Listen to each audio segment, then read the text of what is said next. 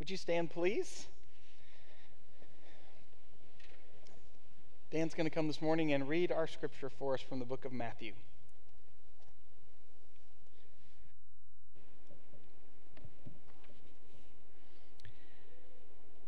When Jesus heard what had happened, he withdrew by boat privately to a solitary place. Hearing of this, the crowds followed him on foot from the towns.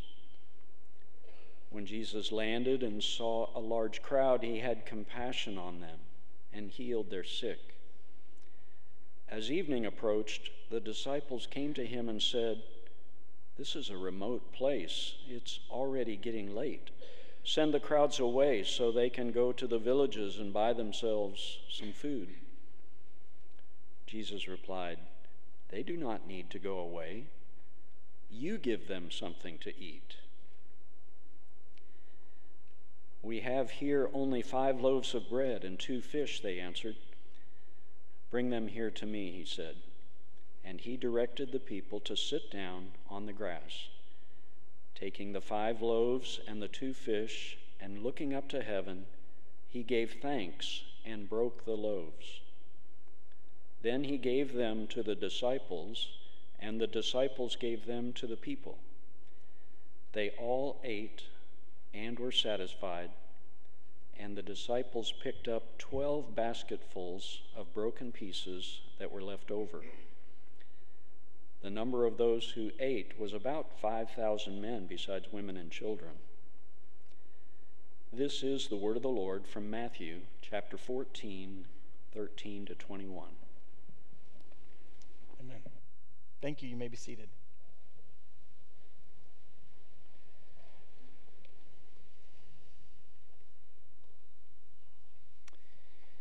Well, I would be remiss if I did not begin this morning by remembering yesterday, which for all of us was a sobering day, a reminder that, can you believe it's been 20 years since 9/11? And for Rebecca and myself, that event, while all of us who were alive will always remember it, and we will always be affected by it, that was a particularly memorable event for us because it happened just a few months after we were married. And so forever we have tied our first year of marriage to that event and the way that it shaped us as a young couple. And thinking back to yesterday, and certainly there's a lot to be thankful for, to remember heroes who were so brave and who gave of themselves, and many things after that terrible event that resulted that were for the good of our communities and for the good of our country. We also remember that almost 3,000 people died, and we remembered their lives. And so yesterday, for me, for many of us, had a lot of heaviness with it. And then, of course, we look around right now and we say, well, yes, almost 3,000 people died on 9/11. We've lost over 600,000 people to COVID or some COVID-related illness in the last year and a half. And all of this sickness and death and all of the reminders, it wears on all of us, not to mention our healthcare workers and our first responders and our educators who are back in school, and even, yes, pastors who are tired and have been working overtime and going over and above in so many areas of life. But we're all tired, and we're all feeling it. And then we look around the world and we see global crises developing like the one in Afghanistan, and we think, Lord, how much longer and how much more and how much heavier can things get? Now, I will say regarding the situation with Afghanistan, and as you know by now, we're going to be receiving several hundred Afghan refugees in Tulsa. I have been very encouraged by the response of this church. In fact, last Wednesday, we just threw together a couple of meetings to try to get some information out about the ways that our church is going to be able to be on the front line of welcome and serving to the Afghans, and we had great attendance. And there were many of you who reached out and said, we didn't know about the meeting because we did sort of have to throw it together at the last minute. So this Wednesday, we'll be offering the same meetings again in the chapel, 2 different time offerings. You can read more about that in your channel, so you can come and join us and learn more. I've been incredibly encouraged by that. But at the same time, I've heard lots of ugliness about it too, not here in our church, but in other places. And it just adds to not just the heaviness and the exhaustion that we all feel, but the way that division is so clearly present. to the fact that we feel like we really can't even talk about any current issue without upsetting somebody or creating some kind of conflict. And again, we're all tired, and we keep asking the Lord, how much longer and how much more can we take? Even watching Louisiana get slammed by another hurricane in the midst of it. God, how much longer? How much more can we take? And Lord, how much more do you expect us to give? Today, I want to challenge us to resist something that I see as very prevalent in our culture. And if we're not careful, it easily creeps its way into the church. I want to challenge us today to resist the death of compassion. Because when we are tired, when we are overextended, when we reach that point where we feel like not just how much longer, but I have nothing left to give, in our hearts and lives, it's often compassion that goes quickly. And as you look around our culture today, and again, it even happens in the church, empathy is evaporating. What has happened to the ability of people to say, if I were in their shoes, what would I do? What's happened to the characteristic of empathy that says, if I were them, what wouldn't I do for my loved ones? What would I do if I was facing that crisis? We're losing empathy. Compassion seems to be dying, and I'm challenging us this morning to resist the death of compassion in our church. As we read this story, which is a rare story that's recorded in all 4 of the Gospels. It's very rare that you'll find one story about Jesus that Matthew, Mark, Luke, and John all tell, and basically tell the story in the same way with most of the same details. Not only that, but this is the only miracle of Jesus in Galilee that is in all 4 Gospels. There is something about this story that was so memorable, and it resonated so deeply with the disciples, those who were there, and those who wrote these things down for us in the Gospels, that every one of the Gospels includes it, and wants us as the reader to hear the amazing things that the Lord did, but I also think the things that they learned in what was one of the most teachable moments in all of Jesus' ministry. This is a story that our boys and girls who go to Sunday school could probably tell you from memory, because it's a great story to teach to kids. But today, I want us to see how Christ modeled and also engaged his disciples in acts of compassion so that we too would resist the death of compassion in our lives. So the story right up front early on tells us that Jesus, when he saw the crowds, he had compassion on them. But the way the story actually begins is that Jesus withdrew. He was already surrounded by the crowds. He was already surrounded by lots of people who were in need of healing, in need of other acts of ministry and service that he and his disciples had to offer. But he withdrew. And so we ask the question, why did Jesus withdraw? Well, I think there are a couple of reasons. The first is, and this is the way John Chrysostom said it, Jesus had this as a natural rhythm of his physical life and ministry.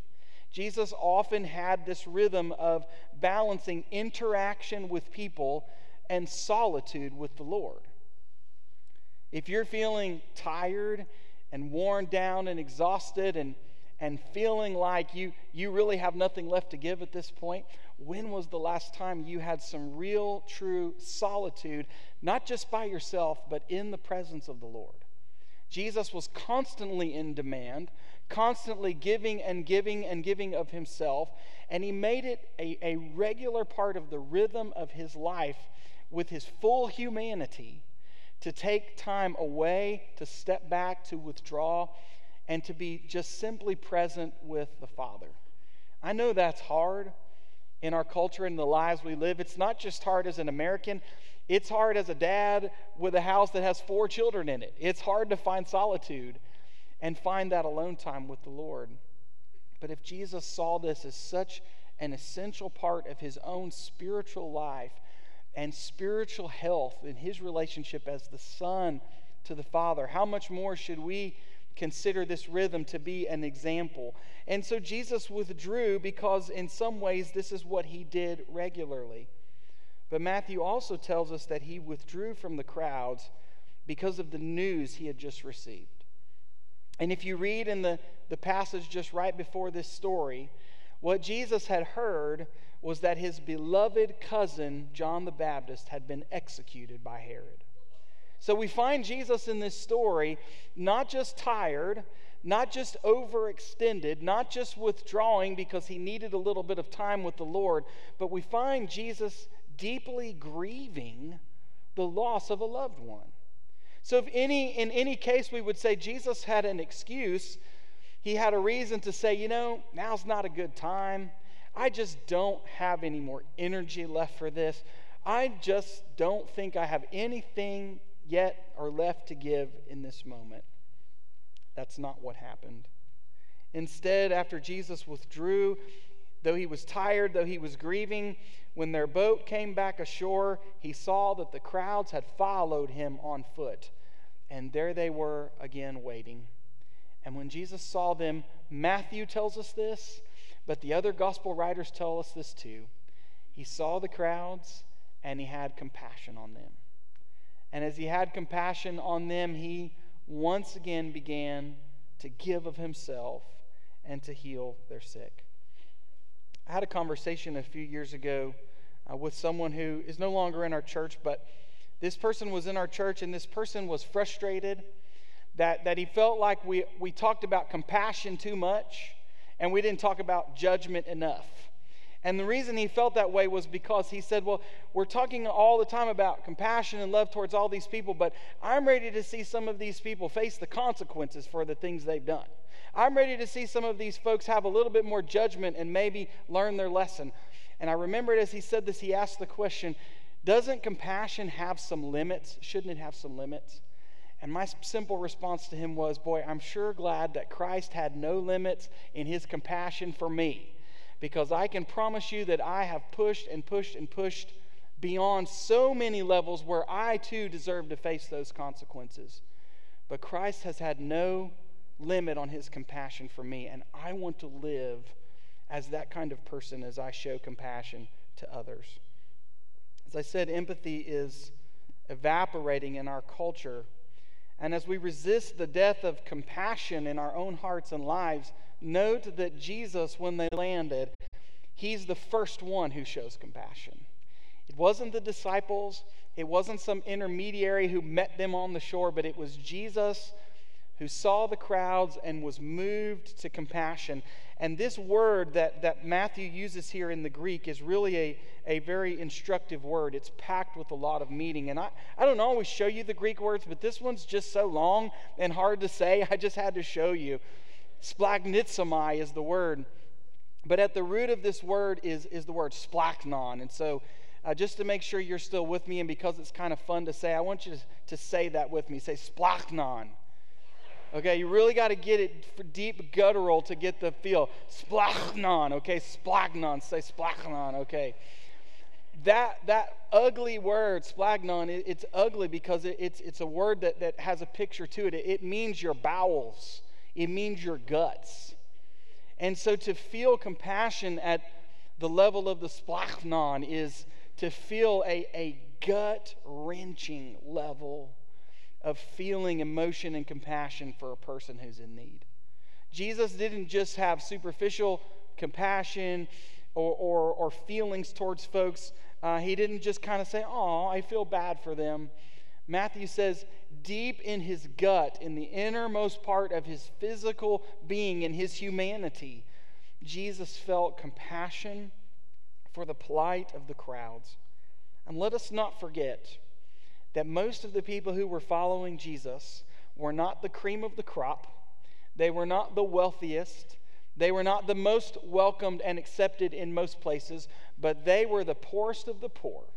They were the outcasts. They were the sick. They were the tormented. They were the oppressed. And when Jesus saw them and saw their plight in life, but also knew that in this moment they were physically hungry, he had compassion on them. Remember, this is a moment of loss, grief, exhaustion, and yet Jesus nevertheless demonstrated a selfless and I would say an excessive level of compassion. We know that word excessive very well because in our culture, we live with a lot of excess.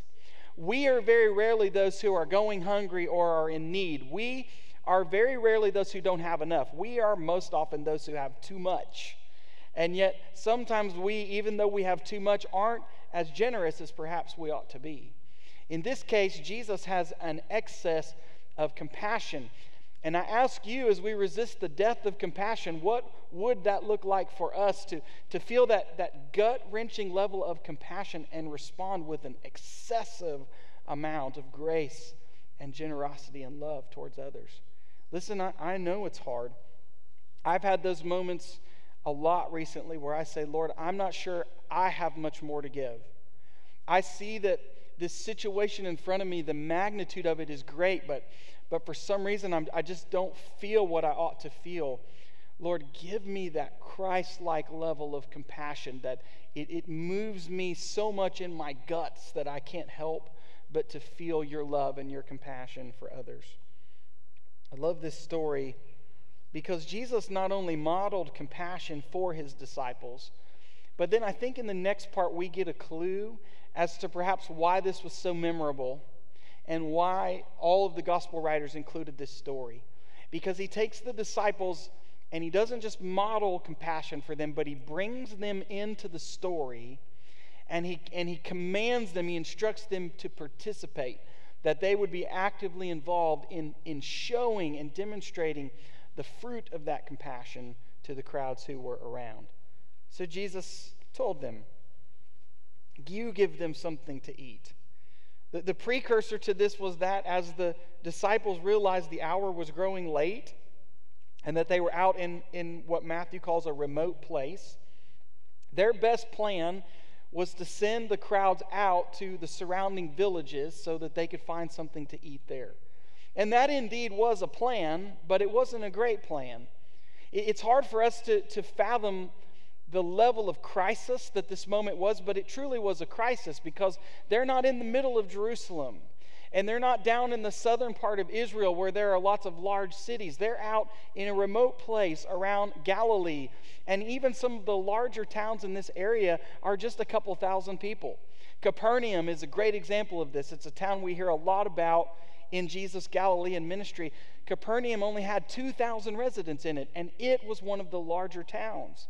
So we have 5,000 men plus, Matthew says, women and children as well. Where could thousands of people go, even to the surrounding villages, and think that they would be able to find enough food to feed everyone? It wasn't going to happen. So the disciples say, let's send them out. But Jesus says, no, they don't need to go. Let them stay, and you give them something to eat. Now, before we dig a little deeper into that command, it's important to note the importance, the essential nature of bread to sustain life in the ancient world. We have so many food options today that we don't realize just how much of a staple bread was in the ancient diet and just how necessary it was, especially for the poor, to have bread just to survive. So again, they're not just looking at some people who say, wow, we've missed a meal. You know, we were with Jesus all the way through lunch and we're a little bit hungry. Many of these people were starving, and bread was such a need that even in the story we learned that there was barely even any bread present among this large crowd. But Jesus says, not, I will feed them. He puts the responsibility on the disciples in what will become a significant teaching moment. Again, probably a clue as to why this is included in all four Gospels. He says, I want you to give them something to eat. And so, of course, the disciples we shouldn't be surprised that they say, but Jesus, how?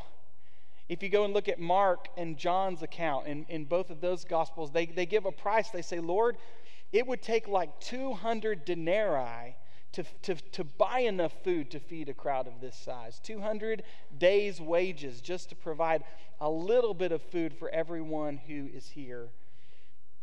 John's account tells us, though, it was a little boy, Andrew, the disciple who had a propensity for bringing people to Jesus.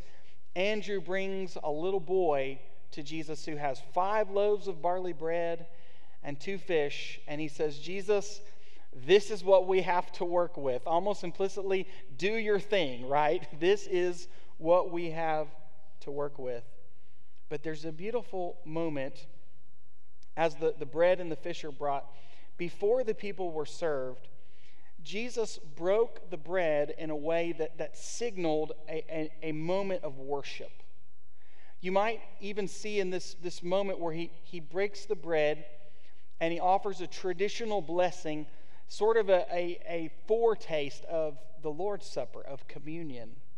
You read further and you see Jesus do this at the Last Supper, and then you think back to this story and say, was Jesus not giving them a foretaste as he broke the bread, as he said a traditional blessing over the bread, that he was welcoming them to his table?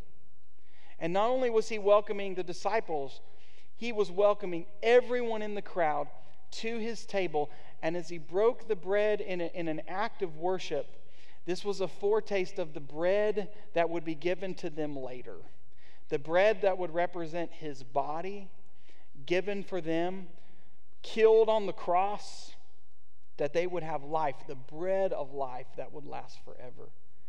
When Jesus said the blessing, it was probably something like this, a traditional blessing over bread in the Hebrew world. Praise unto thee, O Lord our God, King of the world, who makes bread to come forth from the earth.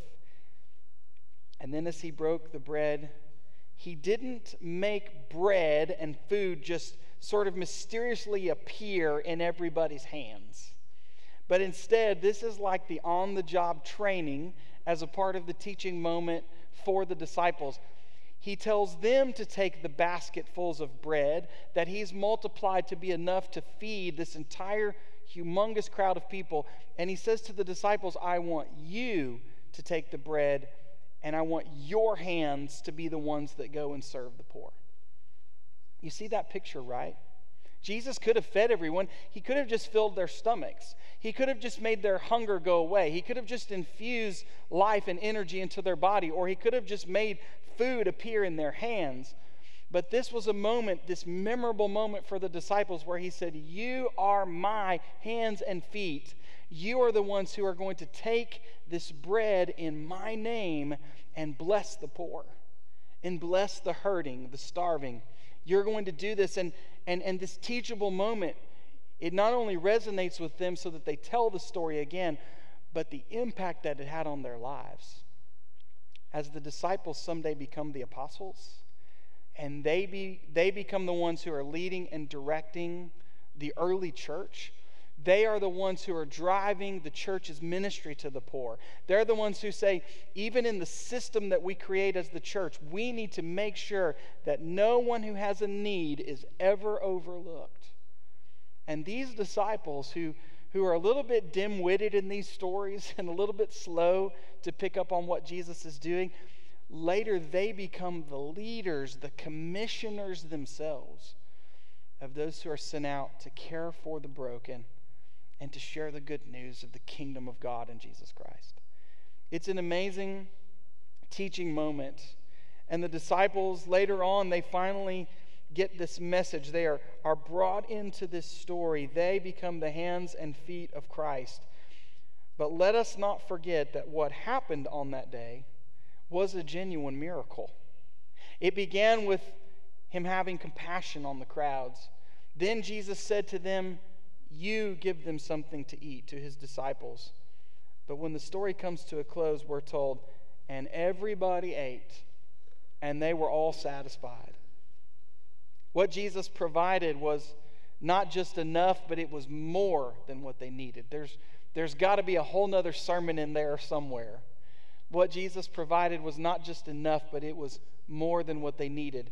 And if you look back to some of the descriptive history of Israel and Palestine, we tend to picture bread like a loaf of bread or a little biscuit or a little roll.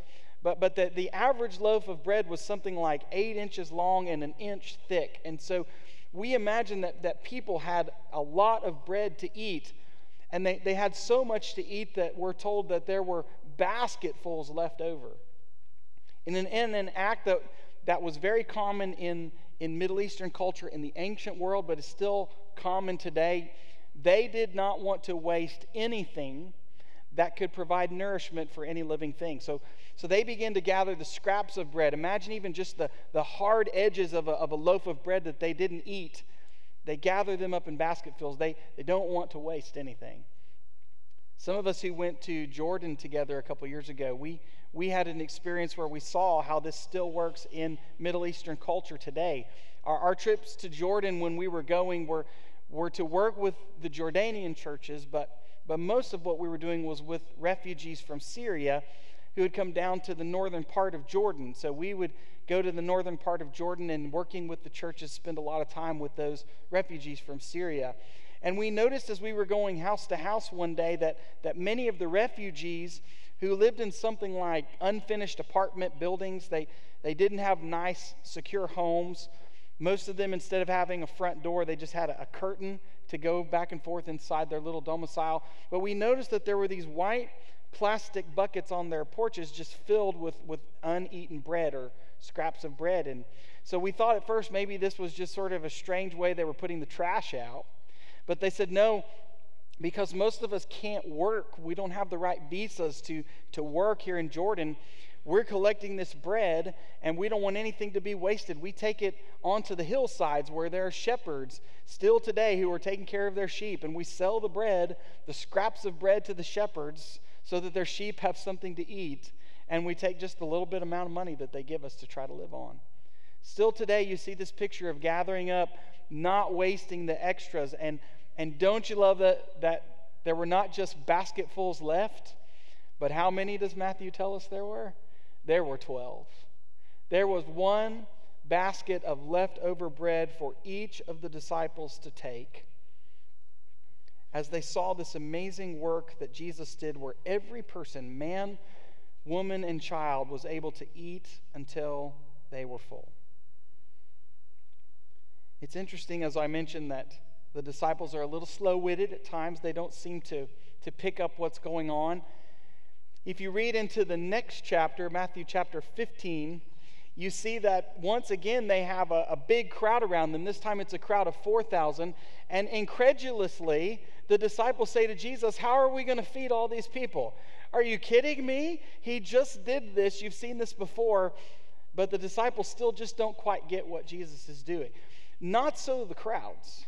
John tells us after he feeds the 5,000, the crowds start saying, this man is like a prophet we've never seen. He is like no one we've ever seen coming into this world. And Jesus knew that the crowds intended to take him by force and try to make him their king, as if that was going to work. But to take him by force and make him their king, because they could see the amazing things God was doing. Yet the disciples, Jesus' own disciples, who had physically been involved in the act of serving the poor, still didn't seem to get it. If you look in Mark's gospel, Mark chapter 6, he gives a little note in verse 52 as to why the disciples seem to be slow to catch on. And here's what Mark says. It's not just because they didn't understand, and it's not because they didn't have enough faith, but it's because their hearts were still hardened. That's exactly what Mark says. The disciples still didn't understand what happened with the loaves because their hearts were still hardened. Today, as we talk about resisting the death of compassion, I think that's where the rubber meets the road. Are our hearts still hardened? Maybe it's a result of the fact that we are tired. We've given more than we ever thought we could give, and we're just ready for this stuff to go away. Yes, absolutely. But are our hearts hardened today?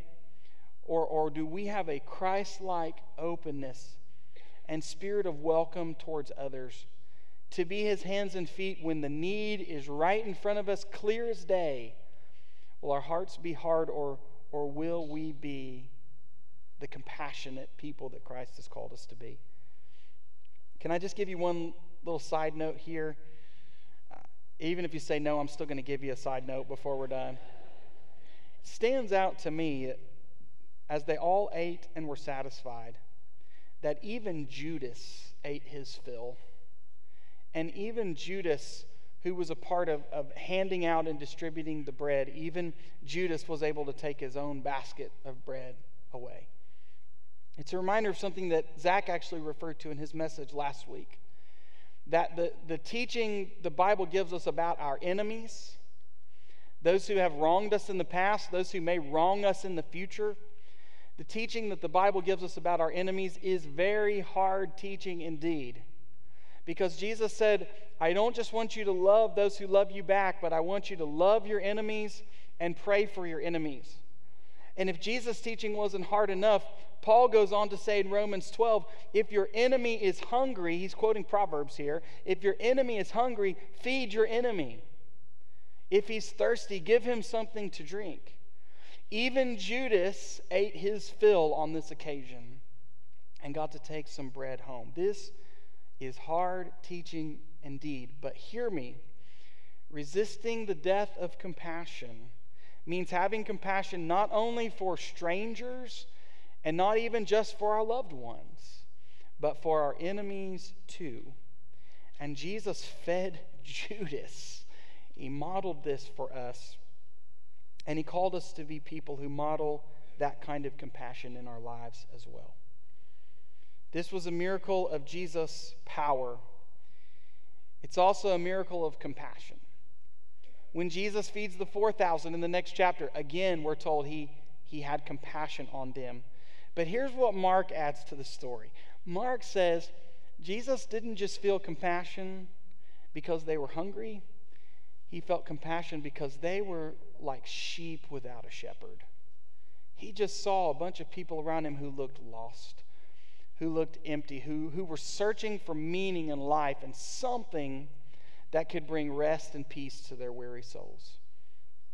Today, as we prepare to have our time of invitation in a moment, I want you to picture with me the table that Jesus set.